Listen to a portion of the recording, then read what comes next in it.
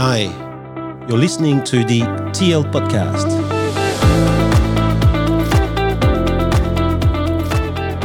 My name is Thomas Lehuang, and I am interviewing someone who seems ordinary, but who is achieving extraordinary things. That is the quest of this interview.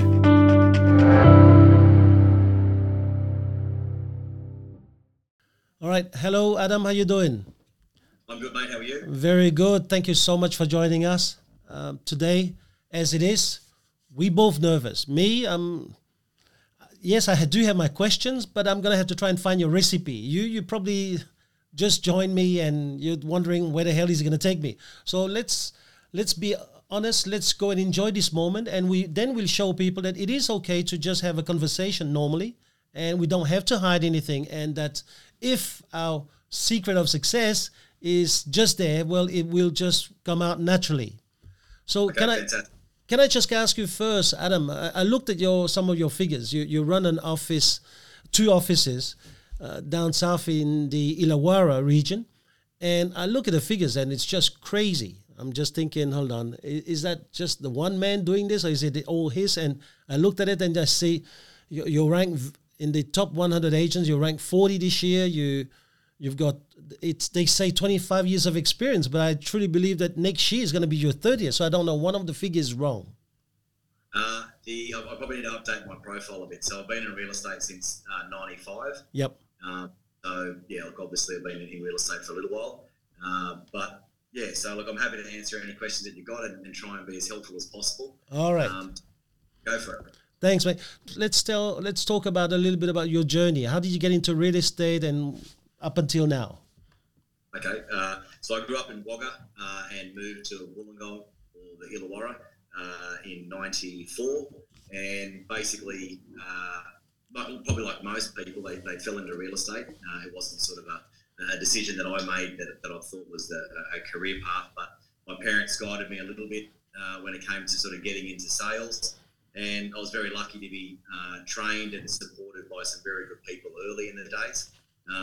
And basically, my first career office was in Campbelltown, which is just about sort of half an hour, 40 minutes from Wollongong, and sort of, I suppose, cut my teeth and learnt a little bit there, and then realised the commute probably wasn't going to be a long-term beneficial scenario. So then got established down in Thurrool, which is just north of Wollongong. Yeah. Worked there for 2 or 3 years. And then decided that I wanted to do some travelling. So I spent 2 or 3 years travelling all over the world, and then sort of had a bit of fun, let my hair down a little bit, and then came back and got straight back into real estate.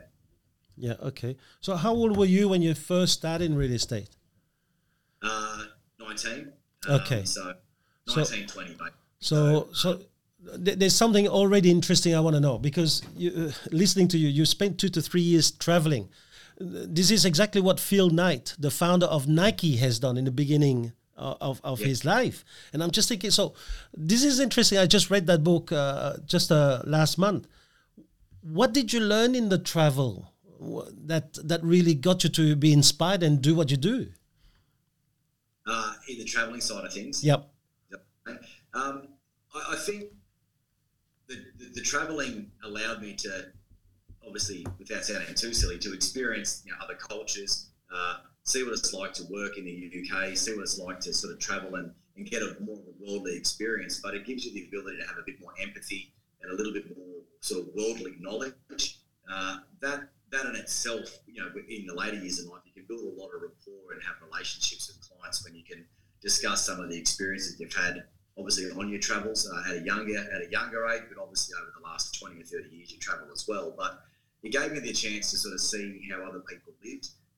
It gave me the experience of obviously being able to manage and deal with other cultures, and it gave me the ability to actually have some time out to get my head right and think when I kick back into gear again, I've had the chance to have some time off and probably all care, no responsibility when it comes to sort of having a travel life. And then when I came back, I really had to make a decision that is this going to be for me? A lot of my friends had graduated university. They'd really got their lives on track. And when you start sort of benchmarking yourself off your mates and your friends, and you sort of see them having a bit of a chosen career path versus being in sales, it sort of makes you question, is this for me? So the time away allowed me to get my head right and really come back and say, okay, this is a path that can really be fulfilling, not just financially, but obviously from a business structure, from a job that can give back over the long term, if that makes sense. Okay, so let's come back to real estate now. You travel after the short stint in Campbelltown, and you decided to jump into real estate on the way back? Yeah, I did. I could have. So in the time of travelling overseas, obviously you do a variety of jobs. I work in the bank. I worked on a construction site. You can do pretty much anything when you're travelling. But when I came back, I really made the decision that the career path and the longevity would be far better off investing in myself, in my own sales career, and then obviously in the long term buying into a business. So the time out gave me that chance to think which path I wanted to go. But then it gave me the scope of saying, okay, if I work hard on myself and get my foundations right, well, then the rest will come. What does it mean working hard on yourself? Because a lot of people are listening and they go, yeah, well, I work hard too. But what is it that specifically you've done working hard on yourself? Realistically, the listing presentation is the hardest thing. Is that if you've got if you're a barista or if you've got a coffee shop, you need to have coffee. Quite simply, if you're in real estate, you need to have stock, you need to have properties which you can sell. So the working hard, and what I tell my team is that it's what you do when nobody's watching is the most important thing. So all the study, all the hard work that you're putting onto yourself. And the best example is, there's this quote that I heard that, or a story I should say, Benjamin Franklin, obviously a famous president in America, was asked the question, if you had 4 days to cut a tree down, how would you do it? And his answer was quite profound. He said, I'd sharpen my axe for 3 days and I'd cut it down on the 4th. And what that meant to me was that if you work really hard on you, personally, physically, mentally, but more importantly on how you present to get the business, if you work hard on those 3 days and then when you get in front of a client and you can nail the business, my present to list ratio is well above 90%. So if I go to a listing, I generally don't miss it. So working hard on myself was the most important thing to make sure that when I sat in front of a listing opportunity or a chance to present, I'd get the business. Because there's nothing more heartbreaking than working hard prospecting in the early days to get to a listing and then to lose it to somebody else who's got more experience or a better presentation. So for me, the foundations was to get myself right, get my listing presentation right, and don't miss that opportunity when it's put in front of you. Okay, so let's go back here. What did you do to work on yourself? Did you listen? I mean, there was no podcast back in those days, right? So no. It was basically no internet, really. There's no estate.com, right? Really, just reading. Like, there was some really good authors back in the day. Obviously, you look at all the business coaches or sales coaches that are out there now. Like, it seems a lot easier these days than what it was back in the late 90s and early 2000s. But really, studying and reading as many sales books as I could. Okay, making as many notes. It even sounds silly, but presenting a listing presentation in front of a mirror to look at your body language, to look at how your posture is, to look how you're presenting. Right. A lot of the problems that I found in my early days was that I had the answers, but I was too keen to get the answer or overcome the objection without listening to the client. So a lot of salespeople, they've got the answer, they think they've got the answer, but they're not relaxed enough to be able to present and be calm enough to overcome the objections and what's put in front of them, because like a Gatling gun, they want to answer the questions and try and answer it too quickly without being a little bit calmer, breathing, and steering the conversation or the presentation the way they want. Okay, so what would be a good book that you'd advise someone who starts in sales? The two best books I think you can read in real estate is How to Influence and Influence People, and You Can Negotiate Anything by Herb Cohen. So they're two very, very good books. Right. They're probably the two books that if anyone was to have a career in sales or just in life, if they wanted to succeed, those are books that are the basic foundations for anybody. Right. Okay. So now I'm listening to you. I'm thinking you not only had the foundation of maybe becoming a great presenter, but you started to have a foundation and the know-how of the running of a business, because later on when you have your own show, you know how to train people because you're going to put them through the same pace. So what was the story with you? How long were you a salesperson before you started your own show? So again, I was 95, 96 into sales. Yep. And obviously did some 2 or 3 years, went overseas for a couple of years. So I bought into the business that I was employed by 2006. So from 2006 until now, I had the opportunity to work with a business partner for quite a few years. And he obviously coached and helped me a lot from a sales perspective and obviously with the business.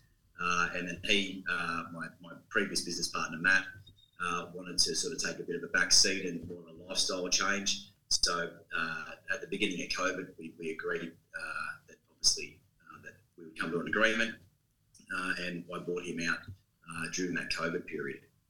Okay, so this is interesting. You started with Dignam Real Estate.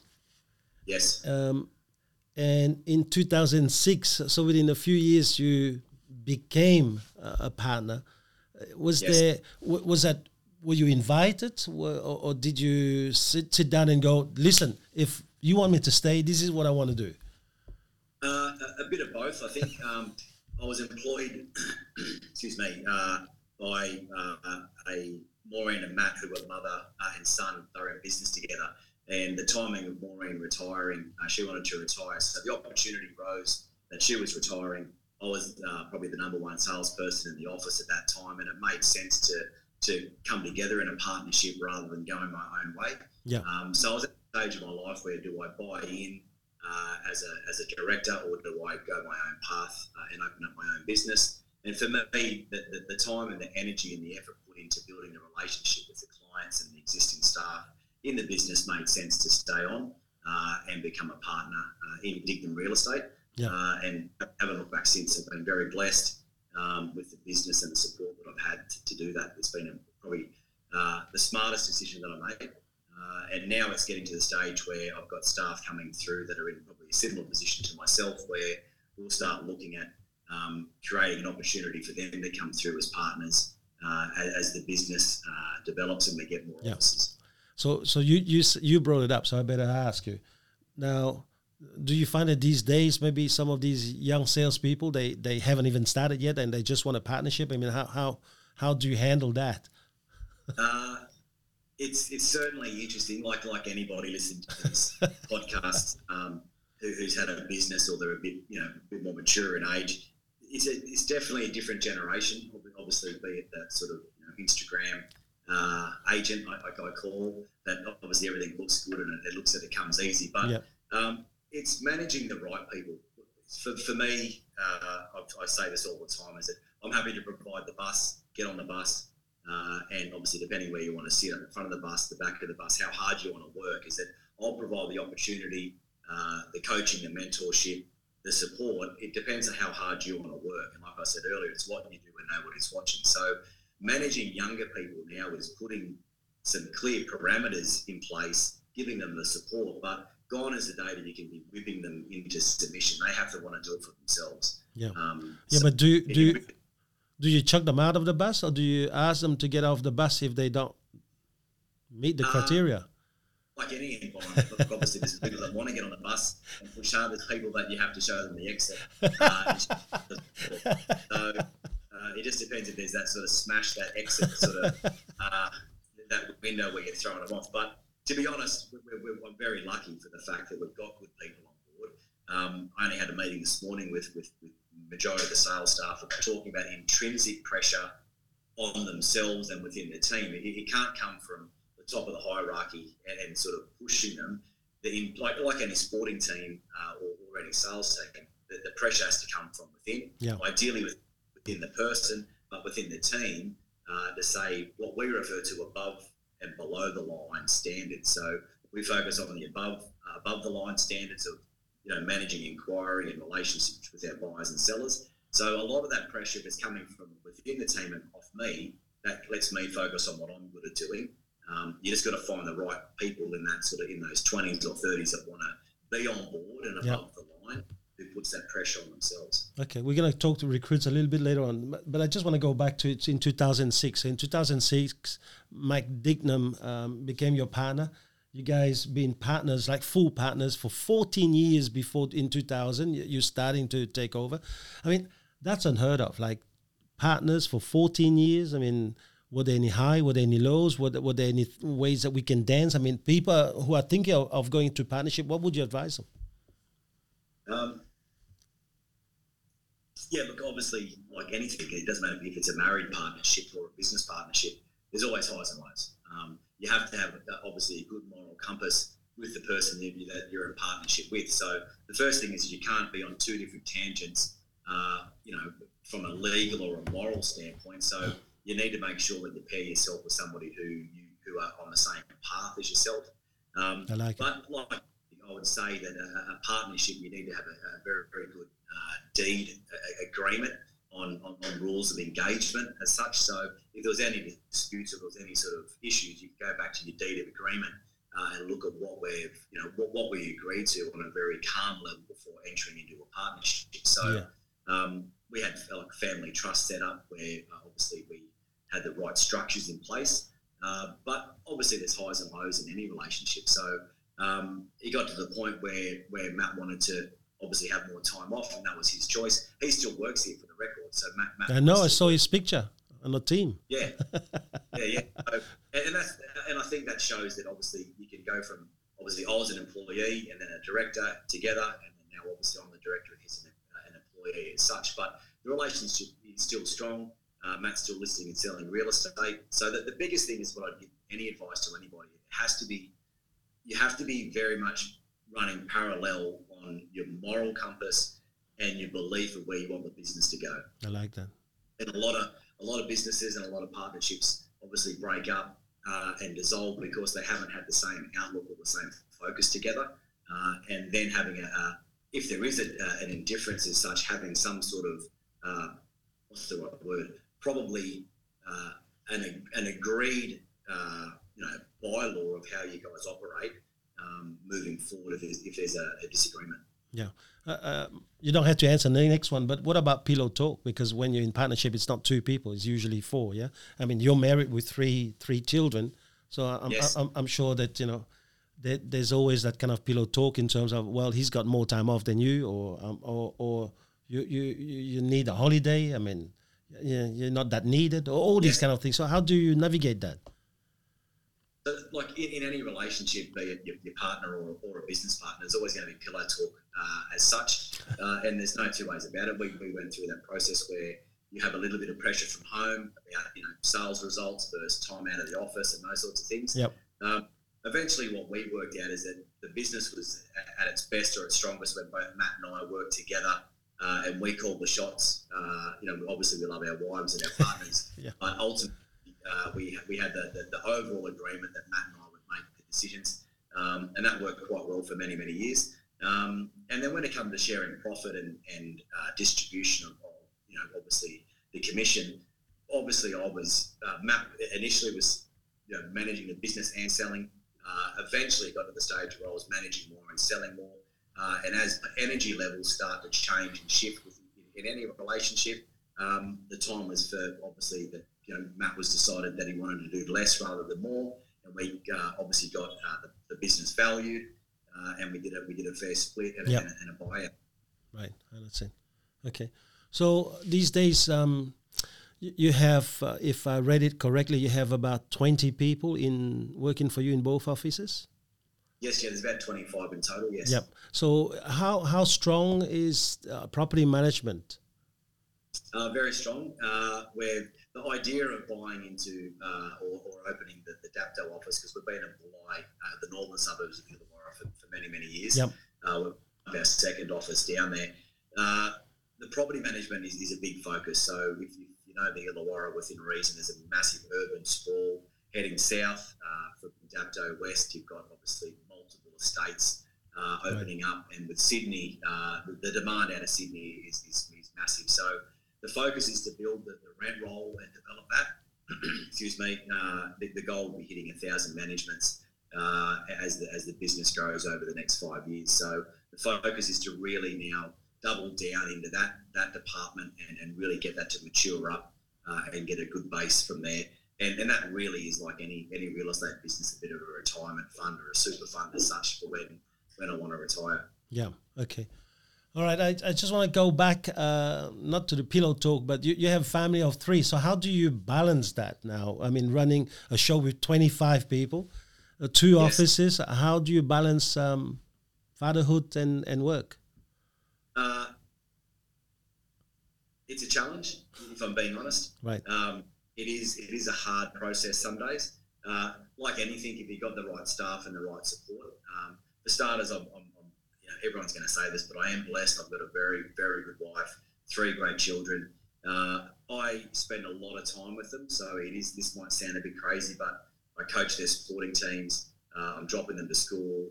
I'm at their school, being obviously involved.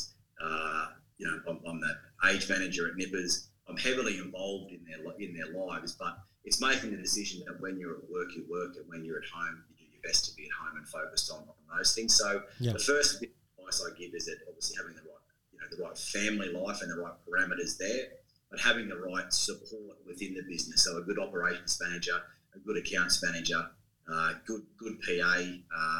You need the right support within the business, so then I can go and do the things that I want to do. I've just spent the last month in the US traveling, which has been great. So having the ability to detach from the business for a period of time and spend the time with the kids is great.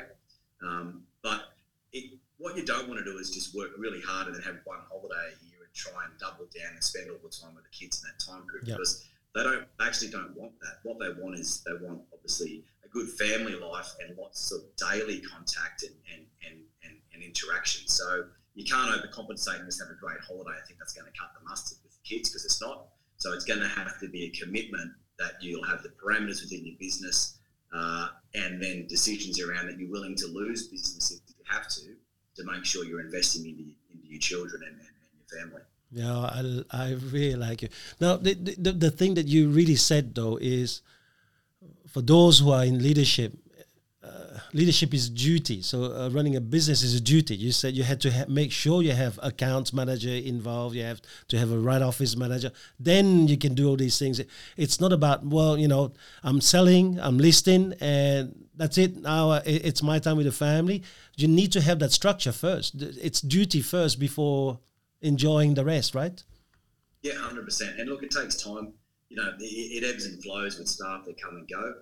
But once you get the right foundations with the right people, and back to the moral compass and such, I use that a lot, is that you need to have the like-minded people that you can trust and have beside you to work with you.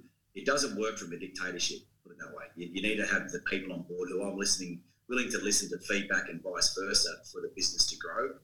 So it took a long time. I was a bit of a control freak where I wanted to be really heavily involved in every single decision. And to be honest, that was a big factor for many, many years where, being a control freak, you actually limit your capabilities because you really, you can't control or manage everything that's happening within a business. So I had to make the decision to let go of a lot and empower people to make their decisions.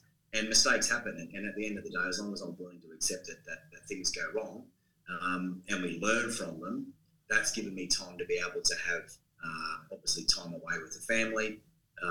This past 12 months, I was working every second weekend to give me time where I could, when you've got 3 kids and they're all playing, sport and football all weekend, and then they're in representative sides and travel and go away, you need to be able to make those sacrifices to be able to spend time with them. Yes. And to be honest, a lot of it to begin with was actually quite regimented, and right, we've got to go now, we've got to move now, we've got to do this. And that wasn't fun for the kids either, because it was so structured, go. So the decision to work every second weekend affects your income stream, but I had to weigh up what was more important. Was it the kids or the profit? And as you know, that they grow very quickly. So spending the right time with them was the most important thing for me. Yeah, and you never get it back. No. So the thing I wanted to ask you, you're opening so many can of worms. I'm sorry, man. I'm still looking for that recipe, right? So what is that circumstance? What is the event that got you to realize that's it? I'm not going to be a control freak anymore. I'm very structured in a lot of ways, but one bit of advice I'd like to be able to say is that if you go through the exercise and write what year it is, how old you are, how old your wife is, how old your 3 kids are, and you go 2020, 21, 22, 23, 24, and you write their ages, your debt, your investment, your strategies, where you're at, quickly you can look down the page and say, well, by the time my son's 16, I'm going to be this age, and this is how much money we're going to have, and these are the trips that we've been on. If you look at it on a spreadsheet, it's like, wow, that's going to happen very. And from a goal setting perspective, it's very powerful. But realizing that if you want to achieve these things, it's going to go very quickly. And for me, it was when your kids sort of start puberty and they start getting a bit older. It's like, wow, these things, are going. Like my son's 14 this year, and he said the other day, he said, "Oh, Dad, I'll be, 4 or 5 years, I'll be at the pub having a beer with you." I was like, well, those sorts of realities are scary because they're gone. You know what I mean? And it makes you think very, very hard and reflect on your upbringing as a child and the time you spent with your parents. Is that, there's no point being the richest man at the cemetery. You need to make sure that you're investing your time, not equally, but as fairly as possible within the business, because the business is the bus that gets you to spend the time with the kids and the holidays and the investments and those sorts of things, right? But it's just got to be a balance, and each individual person that's listening to this has to make the decision with what they want as the balance, or what their level of success is. So that has to be decided individually. Listening to somebody else talk about what makes them tick, you got to look deep into yourself and work out what you want to, what's your level of success? What time do you want to spend with your family? What do you want to have from a wealth perspective? And it's not particularly how nice your car is or your house. The true wealth, as you would have heard this a lot, is your time, the freedom of choice. And that's where I'm heading towards, is more wanting the freedom of choice to spend my time where I want it, as opposed to being, locked at the office or doing things away from my family. Yeah. Okay. Listen, I can see moral compass is very important for you. I also have been watching some of these testimonials about you. Honesty, transparency is very high up there. Everyone just says it first, straight away. So is that the number one criteria you use when you recruit someone? For sales, to work around you? Oh, definitely. Look, I think the ability to deliver bad news poorly, is a big issue in the industry. If you deliver bad news poorly, you're not going to have a career. So you have to be able to deliver information well, but do it with transparency. Do it with a sense of an attitude that I'm going to deliver this in the right manner. So beginning with the end in mind, if I want to have a team of people around me, when I recruit, I need to make sure that those people can have a good moral compass, that can deliver the bad news well. But I think a lot of people are scared to deliver news that the vendor doesn't want to hear, so they tend to sugarcoat it and they don't tell it straight. And that ultimately, in my early parts of my career, the first couple of years, I suffered a lot of stress and stomach ulcers and really, really worked up about delivering bad news to a client because I thought they thought it was me. But we're just the conduit. We just have to deliver the information to them in the right manner. But it all starts at the listing presentation. So when I'm recruiting, I'll explain to a salesperson that it's how you deliver this communication to the client before they've even signed the agency agreement. You need to set very clear parameters with the client that you're not going to sugarcoat it and you're not going to lie to them to get the business. If they want to start high, that's on them. Let them have a crack at it. But there's a few hurdles along the way and checkpoints that we're going to check off. And if we haven't got a result by X, we're going to move it to this price and we're going to move the sale on. So it's about making sure when you're recruiting that that the people that you're talking to are on board with that. And realistically, like any employee is going to know within a couple of days to a couple of weeks if that person can fulfill their promises. If they can't, and I've learned the hard way, you try and put a round peg in a square hole thinking that they're going to be able to do it. But you just have to make sure that they're the right people to begin with, and then have the courage to terminate them if they're not. Yeah. So is it something common, right? It's something common that people they hope that the recruit's going to do fine. And then they go, well, especially after COVID, it is much harder to find people. So they go, well, he will do or she will do, and then I'm going to shape them. But that's a mistake. That's a shortcut, isn't it? You can't just bypass that rule because there's a lack of manpower. I think there's two things there. There's the time that you've invested into the recruitment and the training and the support, and then there's that sort of when you put your head on your pillow at night time, it's like, oh, have I got the energy to go and get somebody else? Because I've invested so much time in them. So it's a bit of a, as you said, a hope process. But you'll know, like deep down, you'll know, are they above the line or below the line for the standard, and can they do the job? And it takes courage. Like it honestly does take courage to sit somebody down and say, this is not working for you. You need to move on. And I'm not perfect at it. I've made plenty of mistakes and kept people on way too long.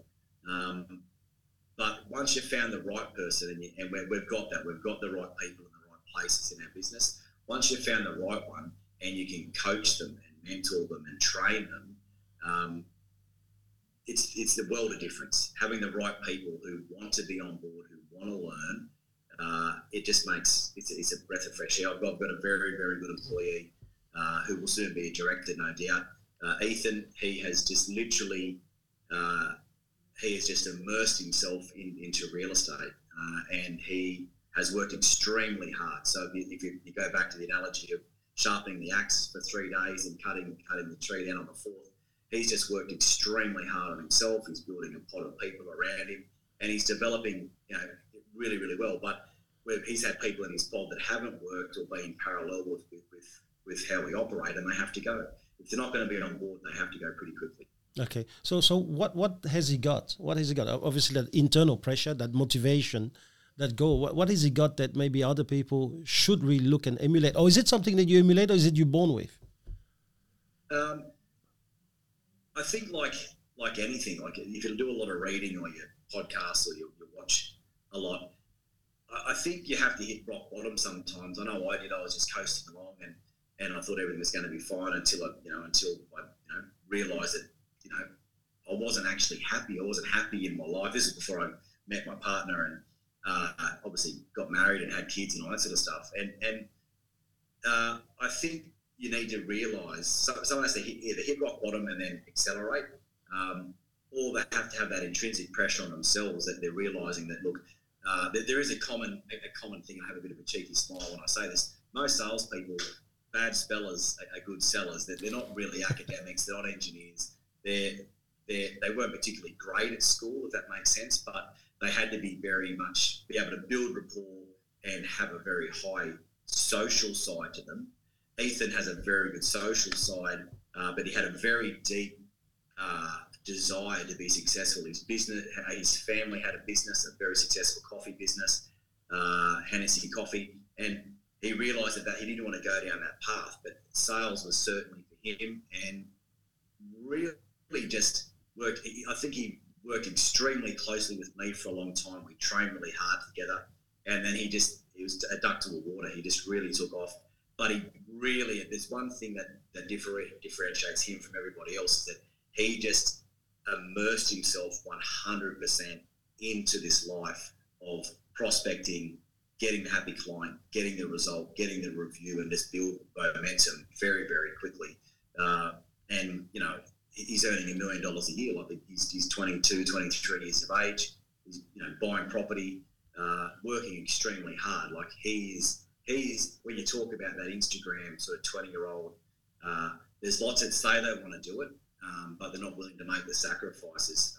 He certainly has made those sacrifices, and we need to find 2 or 3 more people like Ethan that can sort of set the industry alight in the Illawarra. I think it would make a huge difference. Right. Okay. So You're looking obviously at him down the road, maybe to join you. So are there any criteria that you have set yourself and you're watching? Obviously the moral compass is there, the work ethic is there. I think that the three biggest words that people have got for you is honest, reliable and hardworking. So are you then looking for another clone of you? I don't need another Adam McMahon. Come on, Adam. And to be quite honest, look, the top 1-2% of real estate agents, most of them are fairly, unicorn based. They're hard to come by. To be quite honest, if you had 4 very good, like-minded people that are writing, $500,000 or $600,000 a year in fees, they're good people. They've got a good balance of life. You don't need these unicorn. They're generally high demand. They're full on the 800-pound gorilla. They're hard to manage sometimes. Yeah. You don't need them. You don't need too many of them. You just need good people on board that can produce a good level of communication, get consistent listings.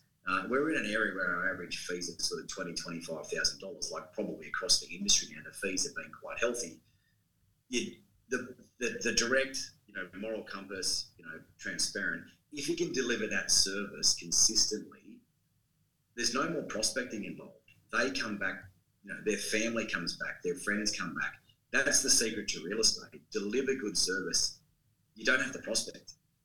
It'll come back tenfold if you're doing the right thing consistently. So Ethan's got that. The next 2 or 3 hires that we have to have just need to be good people who can communicate well. And the secret is training them. I don't know if we spoke about it earlier, but training them, getting them to come to all your listing presentations, me being the lead agent. And what we did successfully with Ethan was that I was the lead agent. He came through and watched every listing that I did to a point where his skill level, our past mark is that they have to come to my house and present to my wife and I and list our property from a full tour, full listing presentation through to the agency agreement, the setup to sell, and list my wife and I. And if we agree that they're at a standard, very nice, to pass, they can then go on. So then what happened is I would go to his listings and I'd be his associate or his bumper bar or security blanket for 3 to 6 months until he got that momentum. And then I literally dropped away and he went on his own path. So that's the pattern that we have. And that's the structure, is that I'll support them, I'll train them, and they'll assist me. And then eventually I'll assist them and get them onto that path. And that's working now. We've got 2 or 3 very good, exciting salespeople coming through right now, which is really good. Okay. Is that something that's happening now because you're no longer a control freak and that you're okay to see that there's other people as good as you are coming up? Yeah, definitely. And I think, I think real estate can be very ego-driven, and you want to be number one, and you want to be top 100 or top 50, and you want to have those accolades. There's no point having all of that, but you've got a ball and chain that you have to then do it all yourself. The true secret, as I said earlier, is that choice of freedom, the choice, that freedom of choice per se, is that you're never going to have that if you're doing all the heavy lifting yourself. I think having a team of people around you that you can nurture and coach and bring up, that's the true secret to real estate successes. The referrals are important, but bringing a team through that can share the load to give you a lifestyle, not just for me, but for them, is that if you've got like-minded people who can help each other out, that makes a big difference on being able to go to a barbecue on a Saturday afternoon, and be able to go to your kids' sport, to be able to go to the school, is that you want that balance. There's no point having all the money, but not the family or the love or the nurturing that you want. I'm starting to see now, I think that your backbone is probably your moral compass. You're a very strong person. And so when team members when they join you, they go, hold on, I either embrace and espouse these moral values or these ethics, or I'm not going to be on that bus for a long time. So that's right. Is there any moment when, like a lot of people take shortcuts, right? Is there any exception? Would you make exceptions for new people when they make mistakes, or they go, well, I'm going to break this value because that'll give me an extra few $1,000s in bonuses, or? No. Well, look, there's a couple of, obviously thresholds or benchmarks. So we don't disclose offers, and we don't disclose why a vendor is selling to a buyer. So we keep those things confidential. So we have a level an agreed acceptance of how we do a negotiation, how we conduct ourselves. So there are times in the past where we've had people disclose, obviously information confidentially, and they're gone. We're not going to have. You can't have it all one person disclosing offers, another one not.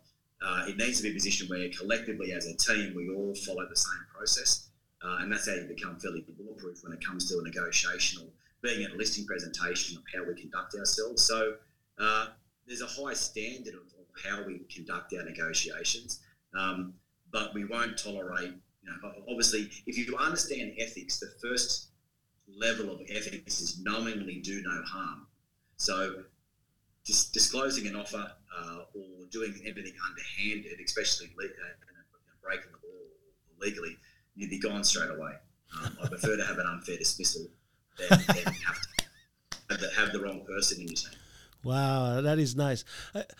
Listen, Adam, is it harder to run an office these days, or is it easier? Wow. I think it's certainly a challenge. The demand on what people want, you really need to be. I've got staff that are here that are 65 down to 18, 19 years of age. So you can't pigeon, obviously you can't just categorise everybody the same. It's really, really hard. So, and because I'm extremely busy, one of my shortfalls is that I am very black and white, and I am very clear, and sometimes I can be, obviously it's my way or the highway, you need to do it this way, but I've learned that you can't chase people. I've learned that you can't be a dictator. I've learned that you have to be more tolerant because everybody's different. And we only spoke about this morning, is that, if you're on track for your ETA for the month or the quarter and you're well comfortable with achieving your goals, if you want to finish off early and do what you wanted to, go for it. But within your pod, you need to make sure that somebody's going to cover the slack. Ultimately, the number one thing is that the client can't be disadvantaged because you're having some time off. So it really needs to be managing, to answer your question, managing a business. You need to be mindful that everyone's different, and learning how do I get the best out of that person is something that I'm trying my best personally. That it can't be, one hat fits everybody. It has to be done separately. And I'd love any advice from you if you've got any off the podcast later, but of how to do that. But I enjoy it, but I'll invest and do everything, be it financially, emotionally, physically, for any of my team, as long as they bring their side of the ledger, that they will go down, fighting. They can't be. My probably level of tolerance to people that give up doesn't last very long here. You have to be basically 100% committed to doing the action, or tell me that you can't do it and then we can manage it. Yep. But if you say you're going to do it, you have to do it. I can see it. I'd love to do a next podcast with you on management leadership, but I can tell you now, your general pattern, I can see it, which Yes. is you demand a lot, but you will love your team. You'll give them all the time and space, but we need to do our duty. And I can see that about you. So to end this podcast, I just want to ask you one question I love asking people is, how do you know you're leading a good life? It's a good question. The only way you can honestly answer that, in my opinion, is that if you've set, be it a 12-month goal, a 5-month goal, a 1 year, 5 year, 10-year goal, if you're on track and you're achieving those things, but you've got a healthy body and you're generally a happy person, it doesn't. The true level of success, if it's a mum saying, I want to be the best mum possible and I want my kids to be happy and healthy and they're at school and they're fed and they're warm, if they're achieving that goal, they're successful. If you want to be, in the top 100, in Australia, and you get there, you're successful. The only person that can determine if you're successful or not is yourself, not your parents, not your employer, not your wife or your husband. You have to have it yourself of what you want to achieve. The journey can be up and down, but you can't micromanage it and say, am I happy this week? Am I happy? the next week. It's got to be, you got to get your head up and look at the bigger picture. And ultimately, you will know yourself if you're on track to succeed, to do the things that you want to do, and you're enjoying that process. I think that's successful. There's times where I felt burnt out, or I feel that I'm going too hard or not hard enough. You can't just look at it on a weekly basis. I think you need to look at it, be it over a quarterly or a per annum period. Too many people burn out in real estate. So to answer this question, I will sprint, have a break, and in between those sprinting, I'm doing lots of things with the kids and my wife. I think you can get your head up and look back after 12 months and the year's gone and you can feel exhausted. But if you can look back and say, I've achieved all these things personally, I've achieved these things throughout the business, I've achieved these reviews, I have happy clients, it's a collective view that you're doing well. And I think if you can tick those things off, you're very successful. Wow. Thank you so much, Adam. I really am inspired by this talk.